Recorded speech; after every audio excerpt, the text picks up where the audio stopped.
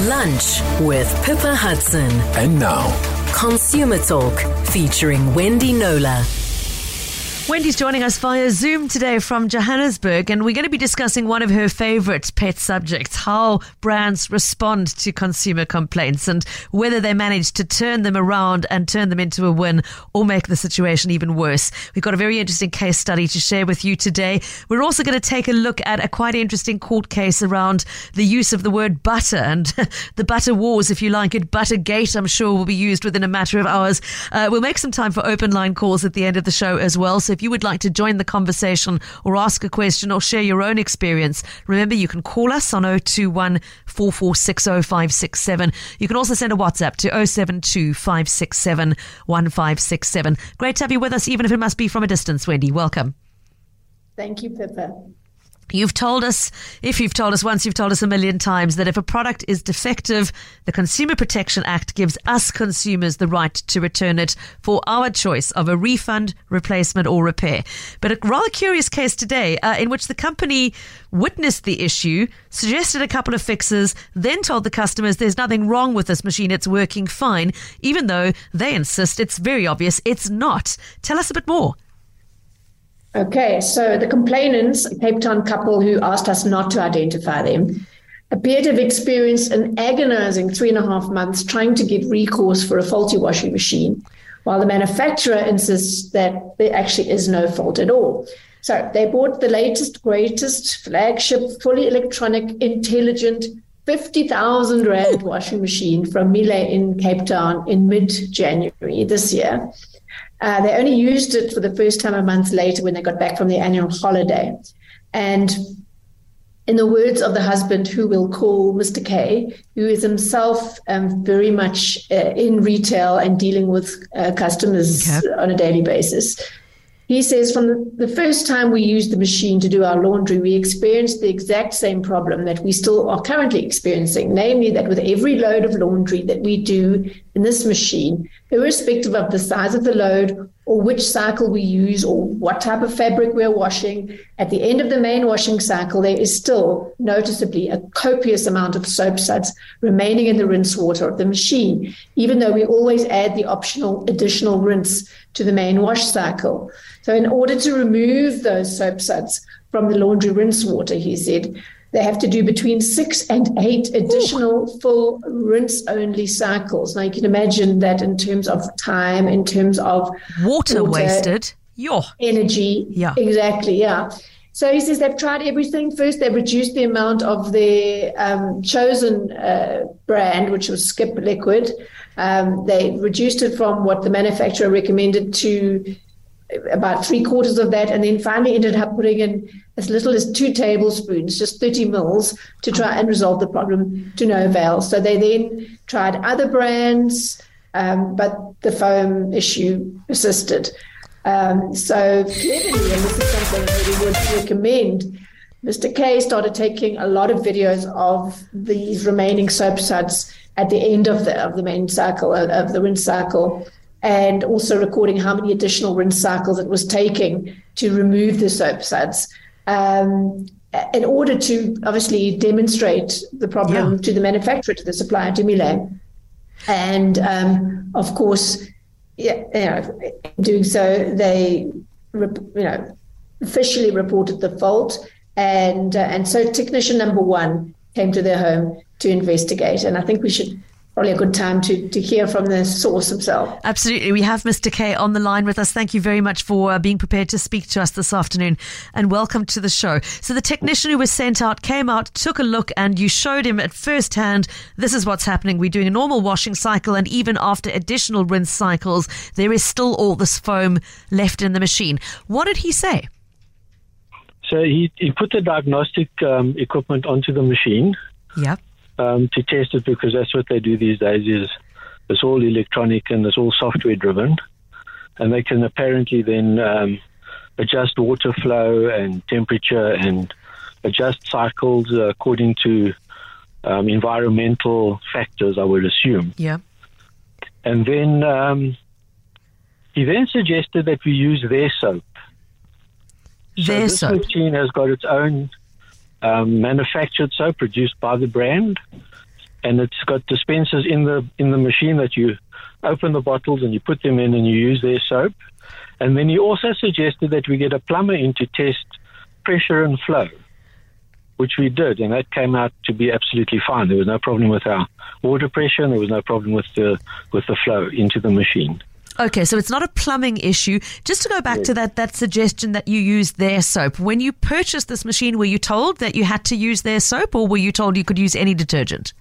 It's optional. It's so optional. you can use your own soap, you can use your own pre-wash, you can use it as a normal everyday washing machine, or you can use it on what they call the IDOS system, which is great. It's convenient because you just twist the machine and walk away. Except it's not rinsing properly. Yes. Yeah. So that manifested as over time. So we did that, and we noticed the same persistent problem with the residual soap remaining in after the end of the wash. Okay, so your plumber has eliminated the possibility that it's a plumbing issue and confirmed your water pressure is fine, the water flow to the machine is fine. Your process of elimination has confirmed it's not an issue of the kind of soap that's being used, because it's happening with any kind of brand, even their own house brand. So that then, so your technician has come and stuck his diagnostic machine in and taken a look, but did he acknowledge that what he was seeing in the machine, that what you were showing him was abnormal? So he was a little bit circumspect, because I'm sure, it's not his place to comment. He just suggested we then get hold of the technician in Johannesburg, the senior technician. We take the videos, which we documented very, very carefully, put it on a flash drive, and send it to Johannesburg, which they didn't do. The technician came to Cape Town. He hadn't viewed the video footage by the time he came to our house. He then looked at the machine, they put the diagnostic machine on, and they were there for about an hour and a half, testing, analyzing, discussing, and then... Hello, Mr. K? Continue with the machine, and they'll get back to us. They'll just assess it when he gets back to Johannesburg. Because it's a brand new machine, they don't have a history on this machine, so they can't quite comment. They'll have to get hold of Germany and wait for more complaints to come in, and see if this problem is manifest in other machines, because it's so new. So we continued, and we then decided that this was a problem that was not going away. And we then phoned Johannesburg to try and speak to the senior technician, and that's when the wheels came off. We were absolutely stonewalled. We couldn't get past the receptionist. We couldn't communicate with anybody of authority within the organization. And the receptionist kept giving us messages via whoever she passed the message on to, saying, they'll get back to us, which they never did. We never received one phone call from the technician once he left our premises, or the senior management. And then we decided, well, the only route to go is to perhaps discuss it with Wendy, which we did. Yeah. Unfortunately, she took on the case, and it has been resolved, but not amicably. I mean, the point is that the reputational damage that they've done to their brand, as far as we are concerned, is it's quite shameful. Yeah. Let me bring Wendy back in at this point. I mean, Wendy, talk to us about what happened after you got involved. Okay, so I sent an email to Miele, and specifically to the company's brand activation manager, Sicelo Champion. And I said, I deal with these sort of cases, products going wrong within the first 6 months. It's my stock and trade, day in and day out. I said, but this is a particularly serious one on a complainant's account, because there were several forms of consumer maltreatment here. There was gaslighting, and there's nothing wrong with the machine. There was customer blaming, as in you must be using the wrong soap. Use ours rather. There was buck passing. Mr. K was phoning Joburg Miele, who said deal with Cape Town Miele, and vice versa. There was our problem is your problem, as in the machine is very new. Please, you'll have to wait until we've got sufficient customer feedback worldwide before you. And then there was blocking and ghosting, which is very common because Mr. K couldn't get beyond the switchboard person. He or she was promising to get a higher up to phone him back, and that never happened. So, yeah, so I said all that in my email, actually. And I said, unless it's Miele's contention that what this couple are continuing to experience with that flagship appliance is exceptional, is considered acceptable, normal functioning for this appliance, a refund is indeed due to them. And therein lies the issue, because the response from Champion was, we've looked into the situation and found that our technicians have tested the unit in question and found there to be no technical fault on 2 occasions. However, Mr. K is unhappy with the product and would like a refund. We continue to value the customer feedback and experience very highly, and we'd like to ensure that the customer's wishes are met. We will ensure that his unit is refunded fully, that the remainder of the experience is a positive one. And so, obviously that's a great outcome. This was a very expensive machine. And plus they were sitting with a situation where they didn't want to remove it themselves. Rather wanted to get a professional in to do it, lest they be told, or you've tampered with it, or yes, exactly, which can happen. Anyway, so I said, what you're essentially saying is that it's a goodwill gesture, because you're not saying it's a legally justified Consumer Protection Act warranty refund, because you're not acknowledging that there's any malfunctioning happening here. So my question was, are you saying that the machine is designed to require multiple additional rinse cycles to rid the clothes of soap suds? So the second response was, the refund is being provided, yes, as goodwill, as indeed our technicians found the unit to be in good working order and not malfunctional. What? And then under the CPA, we have a right to service before replacement, as you well know. However, in this case, we decided to grant the customer their wish, which was a full refund. That's not right, though, Wendy. Service before replacement? That's not a term I've heard in 12 years of dealing with the CPA. What companies or suppliers do have the right to do is, in order to rule out user abuse of some kind, to have it technically assessed, which did happen twice. It wasn't a service. They can call that an assessment. And then before replacement, well, replacement isn't the only option available to the consumer if this happens within 6 months of purchase. So it would be the consumer's choice, as I keep saying, of a repair, replacement, or refund. So that was a little bit odd. But it went on to say, customers may need to do an additional rinse on their load after wash, when they may have dispensed too much detergent for the load size. Remember, their soap gets put in the machine. It's their soap, and the machine intelligently then dispenses the right amount for the size of the load, the type of fabric, which it all intelligently senses, right? So there's no input here from these consumers. So that allegation of too much soap certainly doesn't apply here. Went on to say there is no expectation for customers to run any additional rinse cycles to rid clothes of soap suds on our various machine cycles, except on occasion as above. In a situation like this, if the suds endure, we recommend machine cleaner and a high temperature wash to rid the machine of any residual suds. Our technician provided this cleaner to the customer. Let me just bring Mr. K. Sorry, if I can just pause. Mr. K, did you use that cleaner? Did you try and run it through the machine? So when they came and visited us the second time, when the technician from Johannesburg came, they mentioned that, and which didn't quite make sense to me, because it's a brand new machine. Yeah. So where did the residual soap come from in the first place that it would create that problem? But they did. They threw a powder into the drum, and they did a wash cycle with that powder in at 90 degrees. And the results were the same. We still could not get the soap out of the fabrics. Yeah. And they also said we're loading it incorrectly, and we're putting the wrong mix of laundry in, and all other kinds of red herrings that they try to throw into this discussion. But it's an intelligent machine. It's a 9-kilogram machine that can take normal laundry, which is, there's only 2 of us living in the house, how much laundry can we be putting in the machine at once. We wash sports clothes separately. We wash bedding separately. We wash towels separately.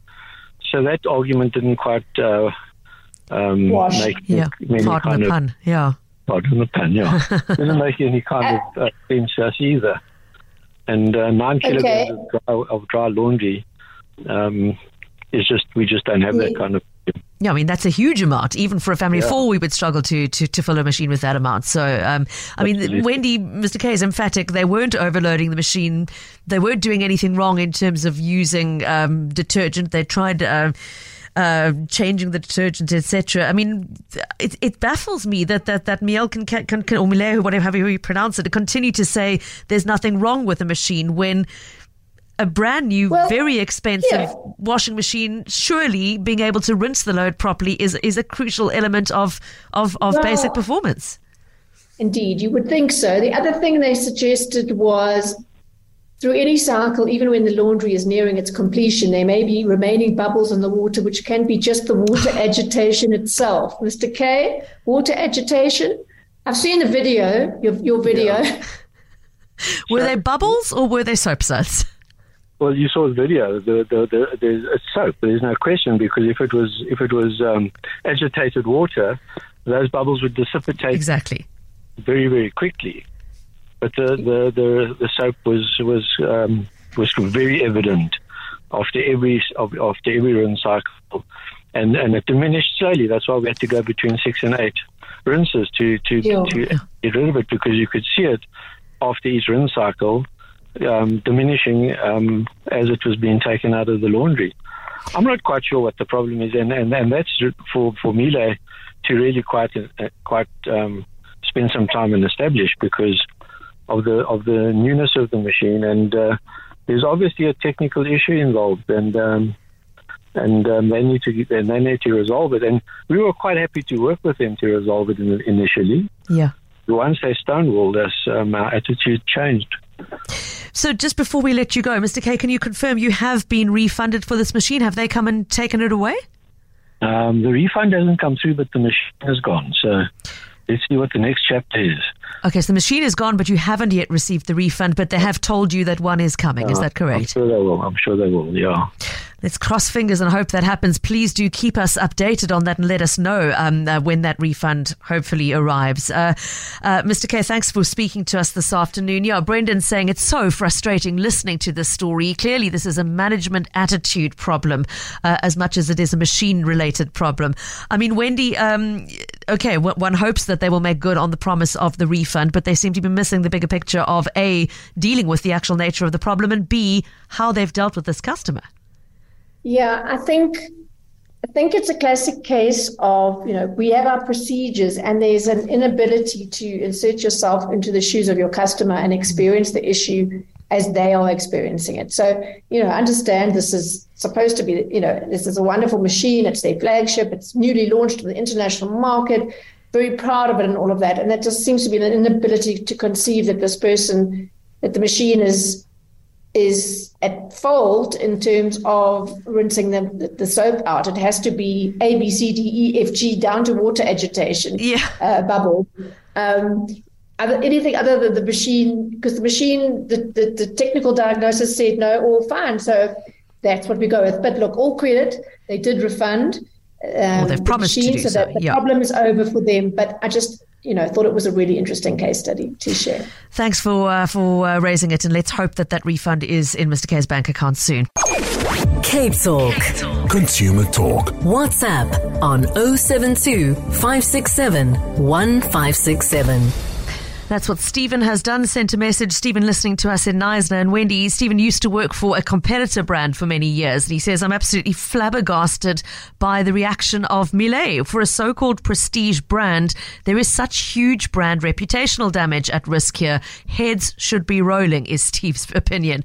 I just wanted to mention this idea of appliances malfunctioning from the start and manufacturers not being prepared to recognize that is actually one that sort of filters into another story that we're busy working on for a show next week, not so? Yes indeed. It's it's a national retailer. I only rated with them late yesterday. So I think in fairness, we should not mention the name until they've responded. They've responded to say that it's in hand, but they need to investigate. But essentially what happened, Pippa, as you know, because we were both emailed on this, is this woman ordered a fridge online to be sent to her elderly parents. When it arrived, it was plugged in, and from the start, it just didn't work. It was a dead fridge. And so she, I haven't got my notes in front of me, so I'm remembering off the top of my head, she reported this, and you could report it online. There were only two options. One was wrong product, and the other one was damaged. Which doesn't actually cover damaged, which implies damaged in transit. Defective should be there. I mean, wrong product, defective, damaged. Those are the three big categories. In any event, they were then sort of put through this process.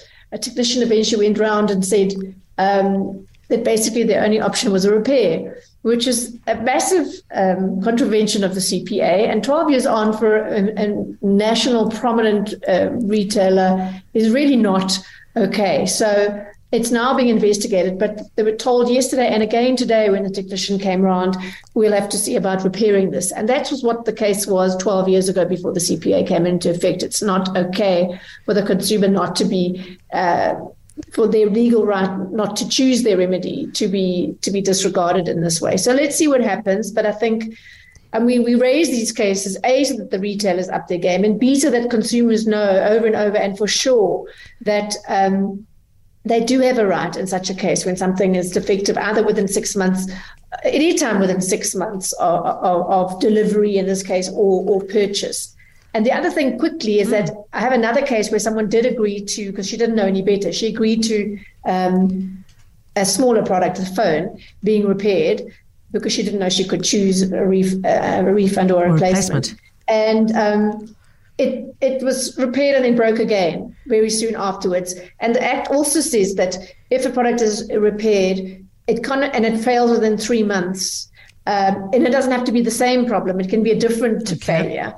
The supplier or retailer no longer has the right to repair. They only have one bite at that cherry. It then becomes the consumer's choice or refund or replacement. But I get lots of complaints where people agreed to the first repair and then it was, okay, we'll repair it again and we'll repair it again. And that's what the CPA's Section 56 was designed to make such high-handedness on the part of retailers and their suppliers illegal. So it's really disappointing when I still, on a weekly basis, and from retailers big and small, get this feedback where there's this pushback. Of course they want to repair. It's easiest for them. It's the cheapest for them. They're not inconvenienced by not having the appliance removed, out of their hands as the consumer is for weeks.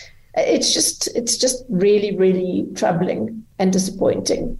Okay, thanks for that, Wendy, and look forward to giving feedback on that story next week. For now, let's move from the soap suds to the butter wars. Wendy, it's actually, I know, International Food Safety Day today, so it's a good day to remind listeners about the importance of almost sacrosanct, we should say, accurate labeling of products and being able to trust that what it says on the tub is what you're getting inside. And there's been a very interesting case recently around the use of the terminology that doesn't quite say something is in the tub that isn't in the tub, but kind of leads us to think it might be one thing when it's actually something else. And particularly here, we're looking at the use of the term butter spread. Wendy? Indeed. So I think the issue is summed up for me thus, and the manufacturers know all too well that we consumers are bombarded with so much information from so many sources, and we look at the big words, especially when it comes to product. There's an overwhelming amount of information on the shelves, so many products, so much wording on the packaging. But so if a product is called butter spread, yes. If you look on the pack, if you look very closely and you look for the really tiny writing, you might see that there is a little bit of butter in there. But your overwhelming feeling will be that this is butter, and butter, as we know, is in the last decade has screamed up in price. It's a luxury for many, but for many, the best spread, the most desirable, and that's why the word butter, the manufacturers will do anything they can to kind of slide the word butter in there somewhere. Even if, in the case of a product called Flora Buttery, launched about 10 years ago, it had 1% buttermilk powder. Oh my gosh. And it's called buttery. Yeah. So the case that you just mentioned, the makers of Butro, which is clover, so they have obviously 100% butter, and then they have Butro for many years. They'll never say exactly, last I looked, what the split between butterfat and vegetable fat is, but I was told quite vociferously that the vegetable oil content was less than a third, so it's mostly butter. Okay. So they say the oil is there to make it more spreadable. Okay, but sorry to interrupt. So it's called Butro, not butter, because it can't be called butter unless it is only milk protein and the butter fat content. So it's Butro because they have added in that plant oil to make it a bit more spreadable. And okay, they call it Butro, they don't call it butter. But they took great offense when their competitor Stork put out a product called Butter Spread, Wendy. Yes, indeed. So yes, it's called Butter Spread, and its composition, if I can just find it in my notes, can help me out here, Pippa. It's sort of the other way around. It was over 60% plant oil, I think. Yeah. Yes. Yeah. 38% dairy and then plant oil. So they said it was, they took this to court back in 2021, and they said it was masquerading as butter when in fact it was 60% plant oil based. They won that case, but Stork's owners, Vitalo Foods, appealed.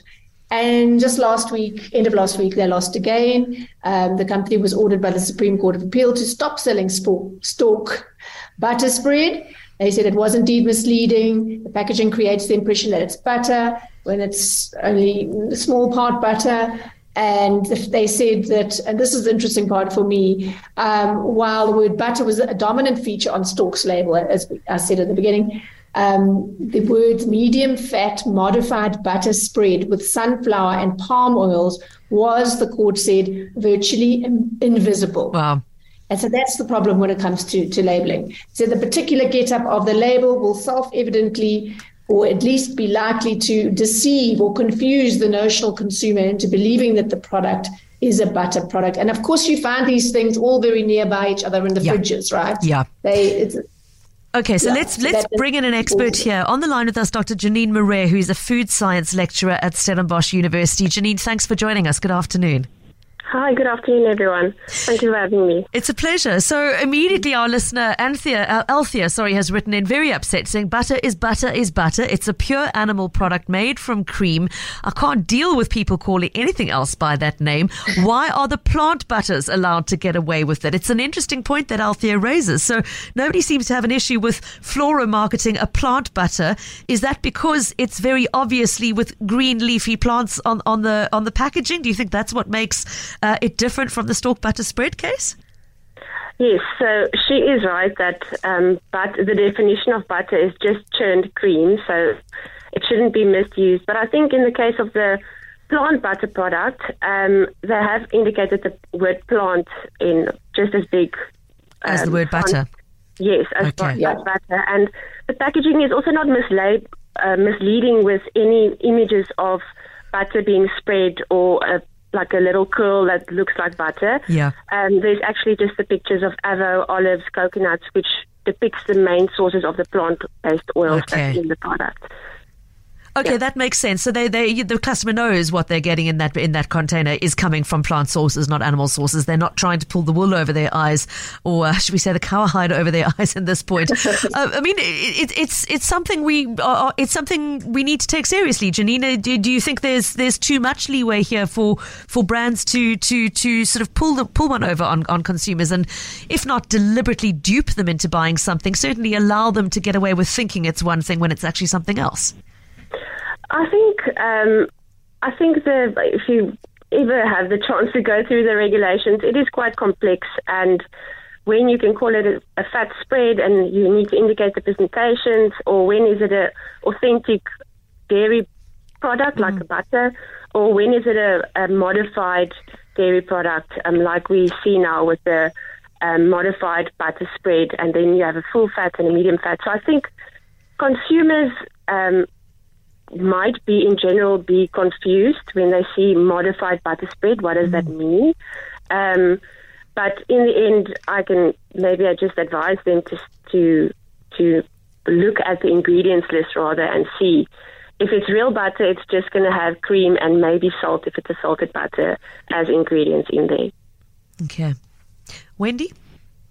I'm going to ask you a cheeky question, Janine. Are you willing to take a guess at what Stork's 62% plant oil, 38% dairy spread will be renamed? Because the product's not going away. They just have to rename it. They can't call it butter spread anymore. Any guesses?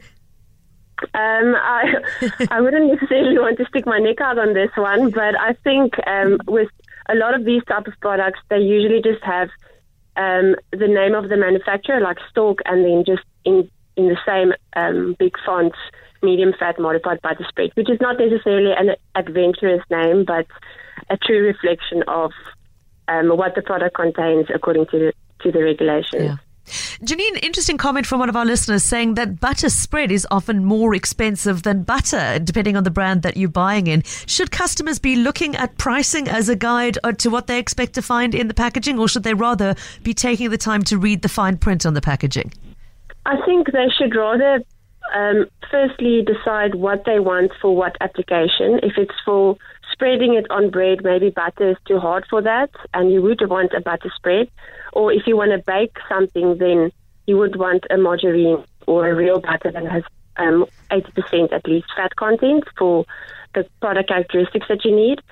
So I just think that with the prices of oils and the type of oils that they put in these type of products, so often it's olive oils or canola or sunflower oil, it might increase the price because of those expensive oils and because they want to add omega-3 content to the butter and make it more healthy.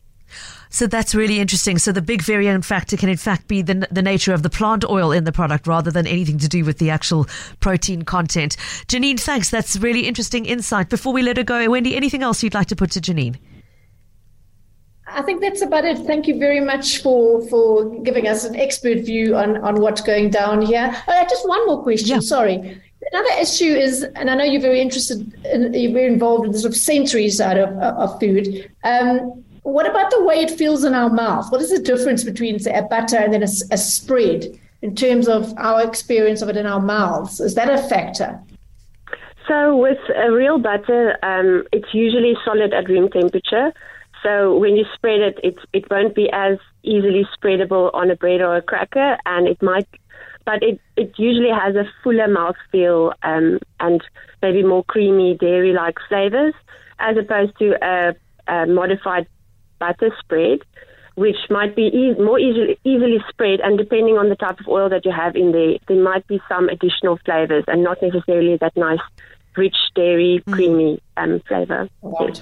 Thank you so much, Dr. Janine Miele, Food Science Lecturer at Stellenbosch University. Cape Talk. Consumer Talk. WhatsApp on 072 567 1567. I just want to thank the program and Wendy for the advice about the second-hand computer that I bought, which I wasn't getting any joy with taking back after 10 days into from the moment I got it, wasn't working. Once I let them know that I've been in touch with you and that your advice was that they had a very creative way of deciding what the legalities were about getting a refund. I immediately got a refund, and a week later the other computer I bought broke down, and I simply had to say, second computer's broken down and may I have a refund? And they said absolutely, and I got it ASAP. So Wendy, thank you. You're doing a lot of good, and I'm just sad that people that are in the game of selling things aren't playing by the rules, and people that are easily intimidated or bluffed just don't have a leg to stand on.